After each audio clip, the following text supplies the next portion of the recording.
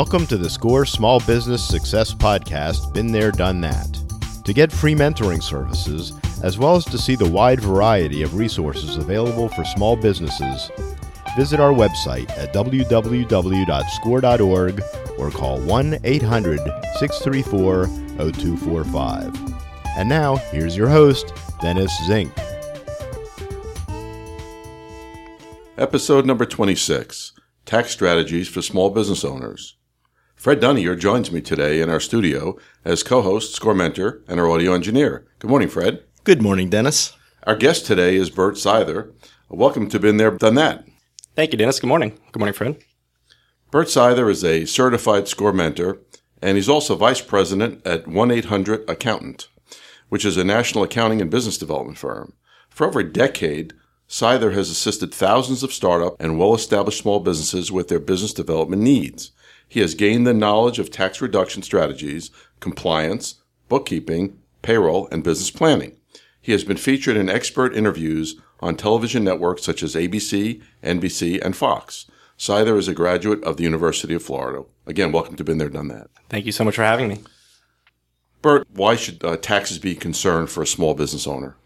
That's a great question. And of course, taxes probably makes most people cringe when they hear the word.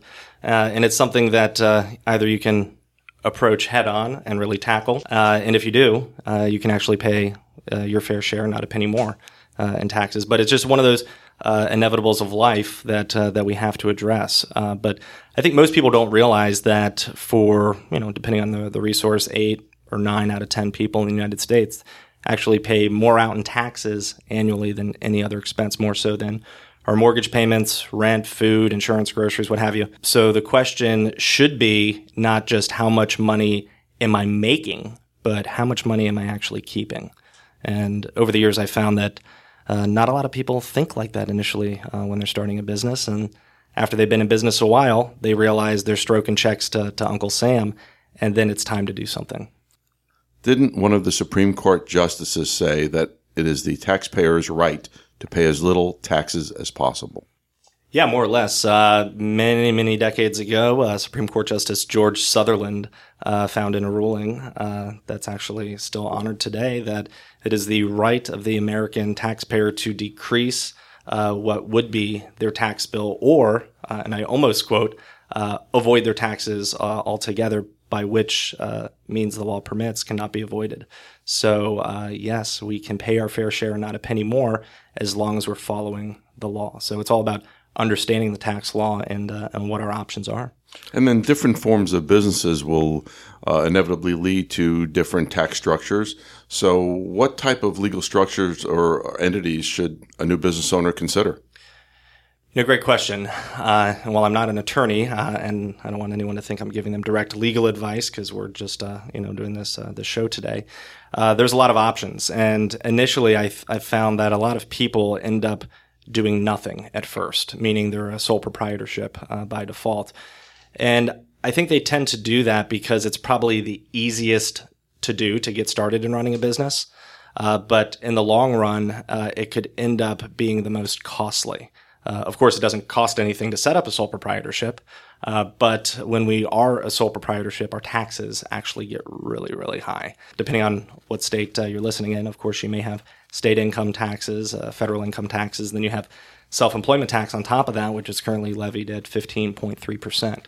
Can leave you scratching your head at the end of the year saying, what happened to all my money when you're paying 30, 40% or maybe even higher out to taxes? So yes, there are other options, things like an LLC. LLCs tend to be very common with business owners these days, S corporations as well, especially for small businesses. And there's really not a one-size-fits-all approach. So, if your neighbor has the same type of business that you have and they have a certain entity structure, that does not mean that you should follow suit in doing the same thing. Definitely get some legal or tax advice when setting it up. But the LLC is a very, very flexible entity because it's got the least amount of paperwork involved. You don't have to have corporate minutes and meetings and whatnot as you would with, say, a corporation. And it's sort of known as the hybrid entity. So it's actually a cross between a sole proprietorship and a corporation. And the interesting part, it not come with an inherent tax structure. You actually get to set it up or build it. And what I mean by that is we actually get to choose which set of tax forms we prepare our LLC's taxes on at the end of the year. The interesting part about it is you don't choose at the end of the year when it's time to file your LLC's taxes. You actually choose in the beginning. It actually has to be done within 75 days of forming your LLC.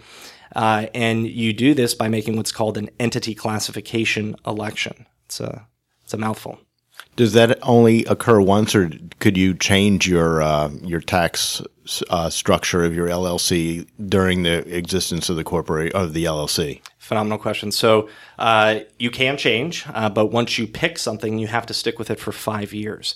Now, if you've actually missed that 75-day window, which I found a lot of people have because they just didn't know that they had an option, then you can actually, there's a revenue procedure, a RevProc, that can be done to change it between January 1st and March 15th of the following year. But basically by doing so with the LLC and making an entity classification election, we see it most common where small business owners will elect to be taxed as an S corporation. And I want to be clear, that does not mean that you're actually setting up an S corporation. You're always an LLC. You have the phenomenal benefits of asset protection, liability, etc.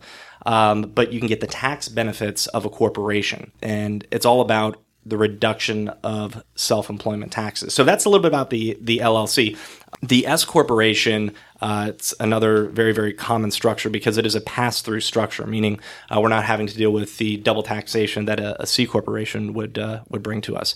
And with the S corporation, there are basically two ways that we can take money out of the business. We have to pay ourselves what's known as a, quote, fair and reasonable salary. That would be you, even if it was just a one-owner S corporation, you would actually be an employee of your company and have a W-2 from your company come the end of the year. Your company is actually paying half of those taxes for you, which is a deduction for the company, and then you pay the other portion. But a lot of the money, and a fair ballpark is about 50%, can actually be distributed to you via a K-1 form. The beautiful thing about this is there are no self-employment taxes at all on any money that's distributed via a K-1. So in essence, if you have an S corporation or if you have an LLC taxed like an S corporation, generally speaking, you can reduce your self-employment taxes by about half. So if you don't mind, I'll give you a quick example. And these numbers are very, very loose. But let's say you had a profit of $100,000 in your business and you were a sole proprietorship and you didn't do anything. So let's just say self-employment tax, 15.3% times 100,000, $15,300. Again, very loose numbers. But if we have an LLC and we tax it like a corporation, an S corp, or if we have an S corporation, we could take some of the money out as a salary, call it $50,000 as a salary. The other $50,000 is distributed to you. So remember, there are no self-employment taxes on the distributions because it's through the K-1. So in this example, we just cut our self-employment taxes in half. So we're saving, over $7,000. So bottom line is a little bit of paperwork and a little bit of understanding and proper structuring in the very, very beginning can actually save you a significant amount of money. And I like to use the old truism, don't trip over pennies to get to dollars. I like that. Well, interestingly enough, so you could also, if you had the LLC, you can also tax it as a partnership, correct? You could. And how would that affect it? Phenomenal question. So that would be as long as you have a partner. So if it's a single member LLC, it's defaulted to a Schedule C. And if it's a multi-member LLC, it's defaulted to a 1065. So in essence, then it's treated tax-wise the same. So if you have a partner, you can still elect to tax it like a corporation to reduce those self-employment taxes. Boy, there sure are a lot of forms and a lot of numbers, and I remember they kind of go in order from low to high and all that. How many pages are in the tax code these days? Well, I think the instructions for the most simple tax return that we know, the 1040, I think is 189 pages long last time I looked. But I've heard anywhere from 70,000 to 100,000 pages of tax code. But it is what it is. It's been our country, as we know, it was really built off of taxation, right? But where there's complexity, there's also opportunity. And I think that's what Supreme Court Justice George Sutherland was referring to. As long as you understand what the law is, you just have to play by those rules. So if you play by those rules, you can find that even if you're a small business owner, you can absolutely take some of the same deductions or implement some of the same tax strategies that very large corporations implement for their shareholders. A lot of times, companies that start up, they expect to have a loss, or they often do, or mostly do, probably in the first year at least. Can you comment on that as in terms of tax implications? Sure. So when you have a loss, of course, I think for any successful, profitable, or veteran business owner, rather, it's kind of a bummer. We're losing money. But when we're starting a new business, of course, there's going to be an initial investment out of your pocket. It takes money to make money, as they say. So losses are absolutely normal for the first year, or sometimes even a few years, based on the type of business or the industry that you're in. Now, it doesn't necessarily mean you're not successful or you're not making money, because lots of times you're just reinvesting that money back into the business to lay a solid foundation and to ultimately grow. But losses can actually help those who are starting a small business if they have a W-2 or day job, because if you have an LLC or an S corporation, something that's going to pass through to your personal return, that loss would actually pass through to your personal tax return. So I'll give you an example here. Let's say you had a day job and you made $50,000 per year. That's W-2. And let's say your business has a loss of $10,000. Well, that negative 10 is going to pass through to your personal tax return. We connect the two together. Now 50 minus 10, we're taxed on 40. But the catch is your employer was withholding taxes as if you should be taxed on 50.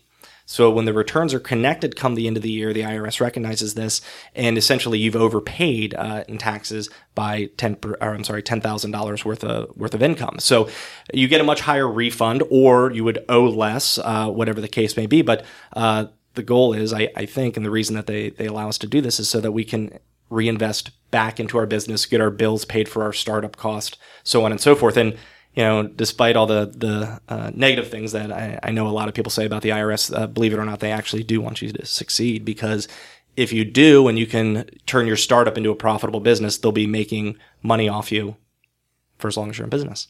Well, let's look at a company that's making a profit. Maybe they second year, third year, whatever, and how is that taxed differently than the loss? So if we have a pass-through structure like an LLC, and we don't do anything in terms of making an election, or if we have a sole proprietorship and we never set up a formal structure, that profit would actually just pass to the personal tax return, and you would be taxed at your regular, income tax rates based on your adjusted gross income. Now, if you have an LLC taxed as an S corp, or if you have an S corp, that profit will pass through to your personal tax return and will be taxed, of course, at regular income tax rates. But again, we get those benefits of the distributions for the reduction of self-employment taxes. So as counterintuitive as it sounds, and I know this goes against traditional wisdom, you don't want your business to be ridiculously profitable. You want to be successful, you want to make money, you want to live a great life, but you're taxed on your profits. So one of the things that we do as a business owner, we have the ability to spend our money prior to it getting taxed. So money comes in as income, then we spend it on legal business expenses, deductions, and whatever we don't spend, that's our profit, and we're taxed on our profit. So we want to spend the money when we make by reinvesting it back into our business. If you have losses, can they be carried forward, or given that they're being passed through to the personal return, I assume then that's not relevant? Yeah, another great question. And let me throw a quick piece of information before I answer that. So a loss cannot pass through to your personal tax return unless you have income coming into your business. Okay. Lots of times that's a big, eye opener for small businesses who say, well, I invested, $10,000, $20,000, whatever the case is, into my business this year. And then when their accountant or enrolled agent CPA says, okay, great. We're not going to be able to use any of that. it hurts at first. So try to earn some income, whatever that may be, if you're starting a business this year prior to the end of the year. But yes, to answer your question, the losses can carry forward for up to 20 years. So we can go back, let's say here we are in 2015. Let's say you have a loss of $10,000. You didn't earn any money this year. That $10,000 loss would carry forward to next year. Next year, you make income. Let's say you're profitable. We get to use the expenses for 2016, but then we also get to carry forward that $10,000 in a loss carry forward and use it against our 2016 income. So the point again being that make sure that you know what those losses are and probably have some accounting advice to make sure that they're tracking that and they know how to apply it in the subsequent years. It's a little bit of planning, of course, is going to go a very, very long way. So, I think every business owner should have a business plan of some sort together, and whether that's in their head or on paper. Of course, I encourage on paper. But then you can actually see your projected financials, and then you can stick to your plan, and you ultimately know what's going to happen. You mentioned enrolled agents, and a lot of people, our listeners, probably don't know what that is. What is an enrolled agent? Sure. So the best analogy I think I can give is think of a totem pole for a moment. At the bottom of the totem pole, you've got an accountant. In the middle, you've got a CPA. CPAs are licensed at the state level, so just like a doctor, they cannot practice outside of a state that holds their license. An enrolled agent is licensed at the federal level, meaning they can represent a taxpayer in any state and in front of any tax authority. So there's a very, very difficult test that you have to pass, and enrolled agents specialize specifically in tax. Whereas I know a lot of people think CPA, the first thing that comes to mind is actually, hey, taxes, that's my tax preparer. Well, actually, most CPAs don't even touch tax here in the U.S. Only about 25% do.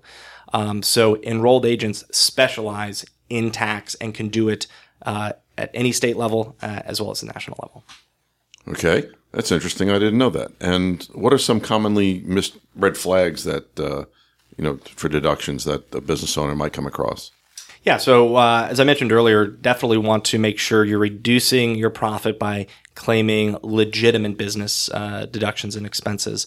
One that a lot of people might forget about would be something like a vehicle deduction. Of course, I drove here for business today, so I can write off either a portion of my actual expenses, meaning your gas, oil changes, tolls, repairs, insurance, maintenance, etc.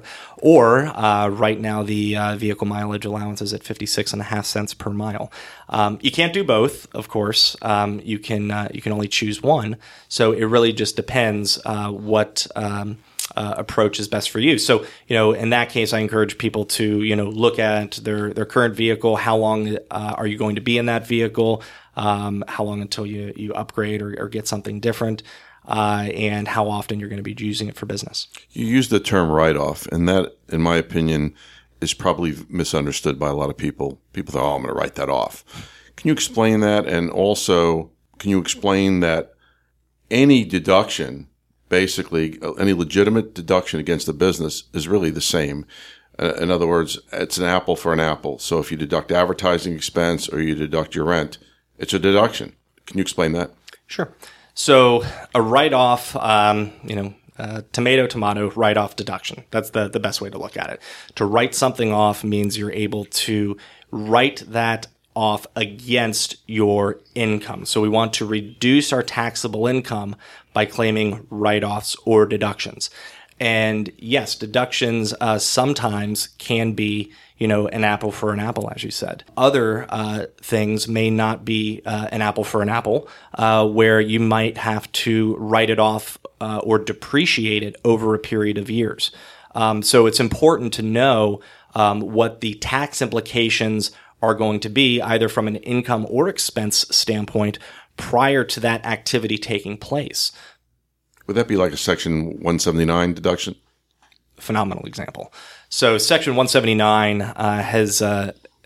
it's actually coined probably about 15 years ago, the SUV deduction, if anybody remembers that. But Yes, Section 179 has to do with purchasing equipment for businesses, and it's fluctuated over the years as the economy ultimately evolves and changes, which can allow a significant amount of deduction immediately without having to depreciate it over a period of years.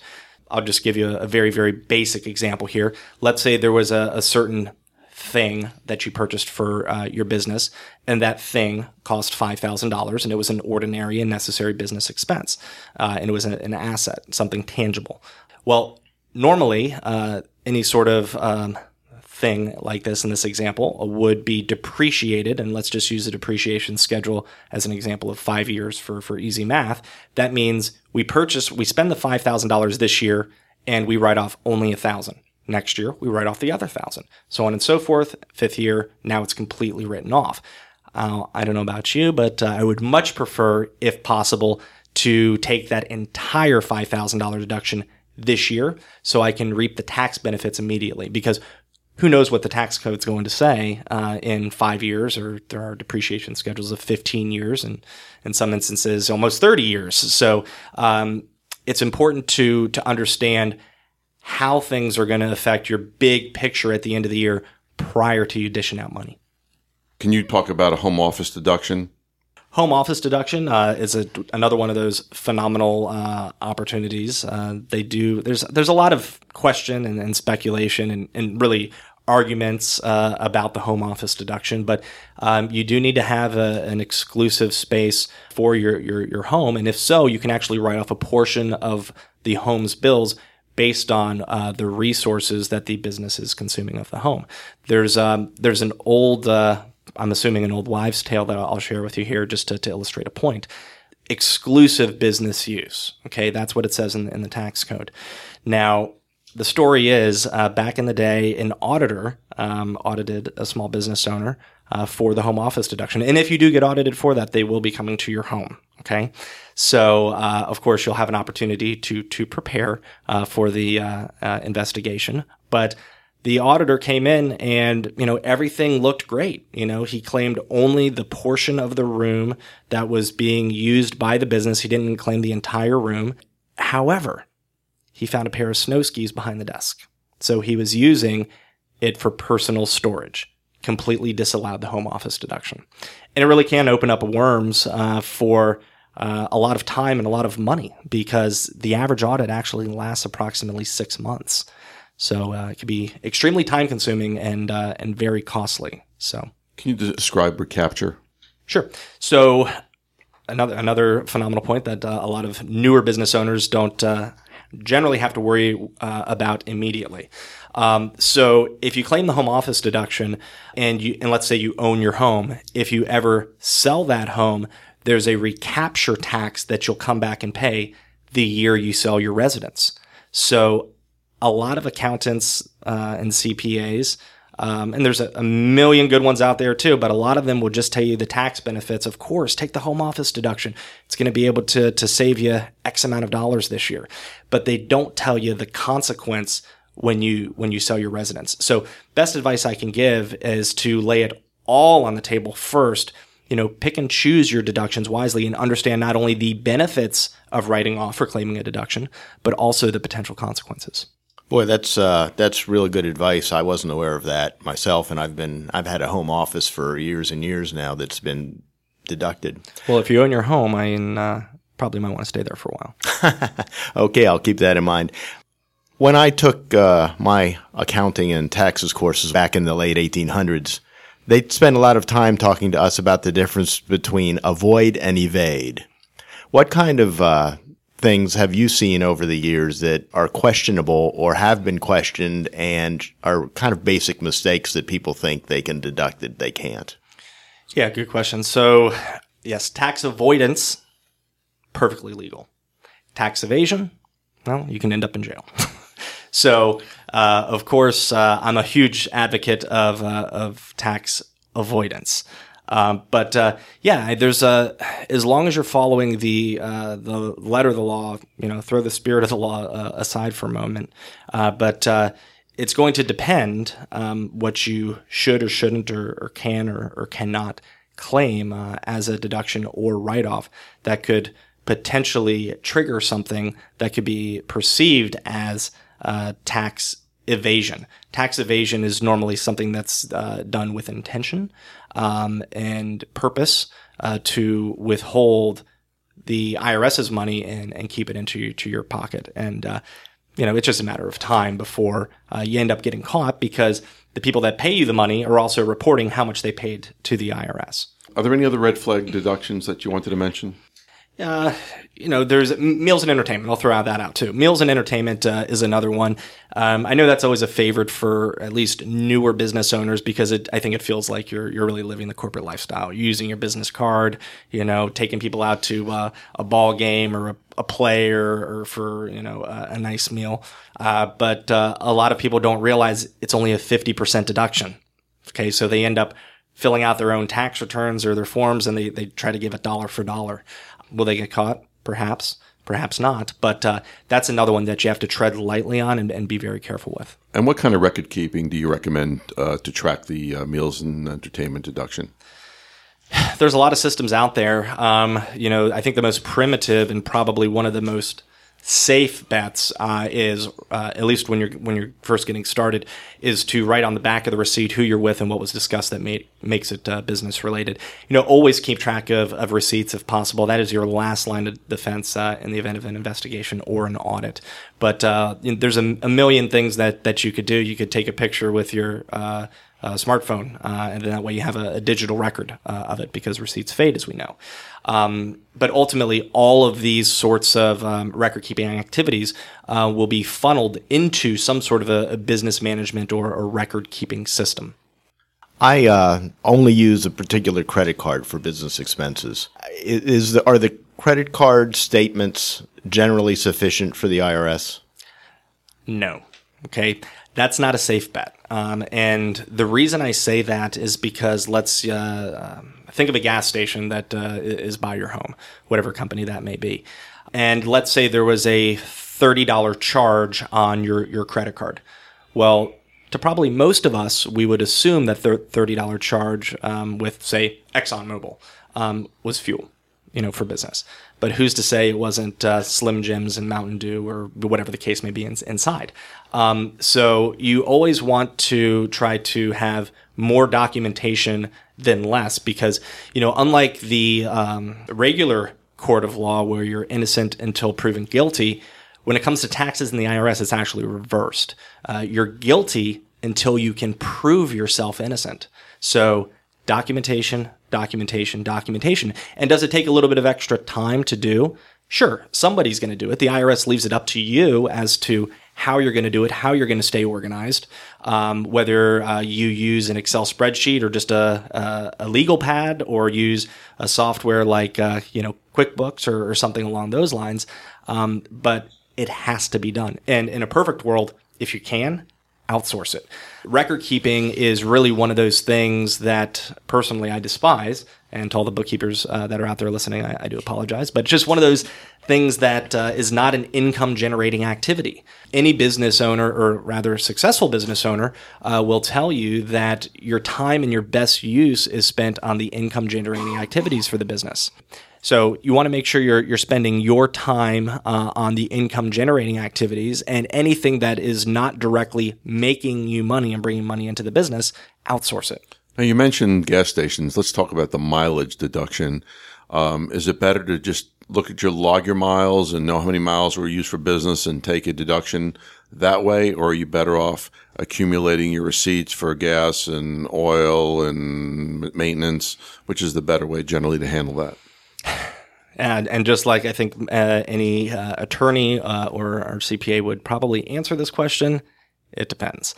And the reason I say that is because it's going to be based on the type of vehicle you have, your make and model, how long you've been driving it, how often you're driving it for business. But let's say you do take the mileage approach. Say 10 years ago, I know a lot of people had little binders or books that they would put in the pocket of their car door to put their starting and ending odometer, total miles driven for the trip, etc. Multiply that by the mileage allowance come the end of the year to determine how much you could write off. The beautiful thing is with technology now, we've got smartphone applications where we can just say start trip, and then it locates our GPS coordinates and end trip, and then it's all basically done for you. So there's a lot of different ways to do it now. Okay. Are there any tax strategies that you could recommend to our listeners? Absolutely. And before I get into that, the structure of your business, that's really where you want to start. Once you have the infrastructure established, and what I'm referring to is, say, a corporate structure like an LLC or a corporation compared to a sole proprietorship, then you want to move into your deductions. What can I deduct? What can't I deduct? What should or shouldn't I deduct? Et cetera. And once you have that in place, that's when you want to move over to the tax strategies, which is probably a little bit more fun and a little bit more glamorous. Yes, it is a little bit more complicated, but where that complexity lies, that's where we find the opportunity. So I'll give you an example here. So as a W-2 wage earner, non-business owner, you're only able to write off your medical cost each year if your medical costs exceed, it's now up to 10% of your adjusted gross income. So most people don't qualify to write off their medical costs year after year after year. If you get sick, get hurt, what have you, have a bad year, sure, it may be possible, but it's not probable that you'll be able to do it each year. But certain legal structures would allow for something called a self-insured medical reimbursement plan. This is not an actual insurance plan that you're paying a monthly premium on, but rather verbiage in the bylaws of the corporation that states in better terms, the business is able to reimburse the business owner for their medical costs. And now those reimbursements that the business pays to the business owner are actually deductible. So it's a way to circumvent that 10% of your AGI rule. So that's I think an example that most of us could relate to. There's another strategy called income shifting, sometimes referred to as income splitting. And income shifting is basically when you pay other businesses or other individuals with different tax ID numbers or social security numbers and spread the profits or the money out so they get taxed at lower rates. And the example I always give here is something that I personally went through when I was probably a young teenager, where my father actually paid me to work for his business. At the time, I didn't understand it, but I never got an allowance. I got a paycheck. And the money that he paid me was a deduction for his business because of my age, because of the nominal amount that I received, and the standard deduction, I didn't have to pay any taxes on it. Did I have to file? Yes. But in the long term, it ended up saving my father, I assume, thousands of dollars each year. Obviously, this subject could go on, and we may end up wanting to do another follow-up session at a point in time. But as we close this out, is there one thought that you would like our listeners to come away from this session? Yeah, I think the biggest takeaway that either small business owners or anybody who's thinking of starting a small business is to plan. And it's to speak with professionals, people who are licensed to do this stuff prior to you pulling the trigger. There's a lot of options out there in terms of, say, tax preparation software. And that's really geared towards individuals where you're dealing with it once a year. A lot of retail locations that may only be open for 4 months out of the year. You should have a very, very close relationship with your accountant, CPA, or enrolled agent so that you could very easily pick up the phone, send them an email, and say, hey, I'm thinking about doing this. What should I do? And then trust that person to give you the best possible advice because, they have a huge motivation to make sure you're happy and successful. And that's, you paying them their fee every year. And a takeaway should be, don't view the money that you're paying that CPA, accountant, et cetera, as an expense.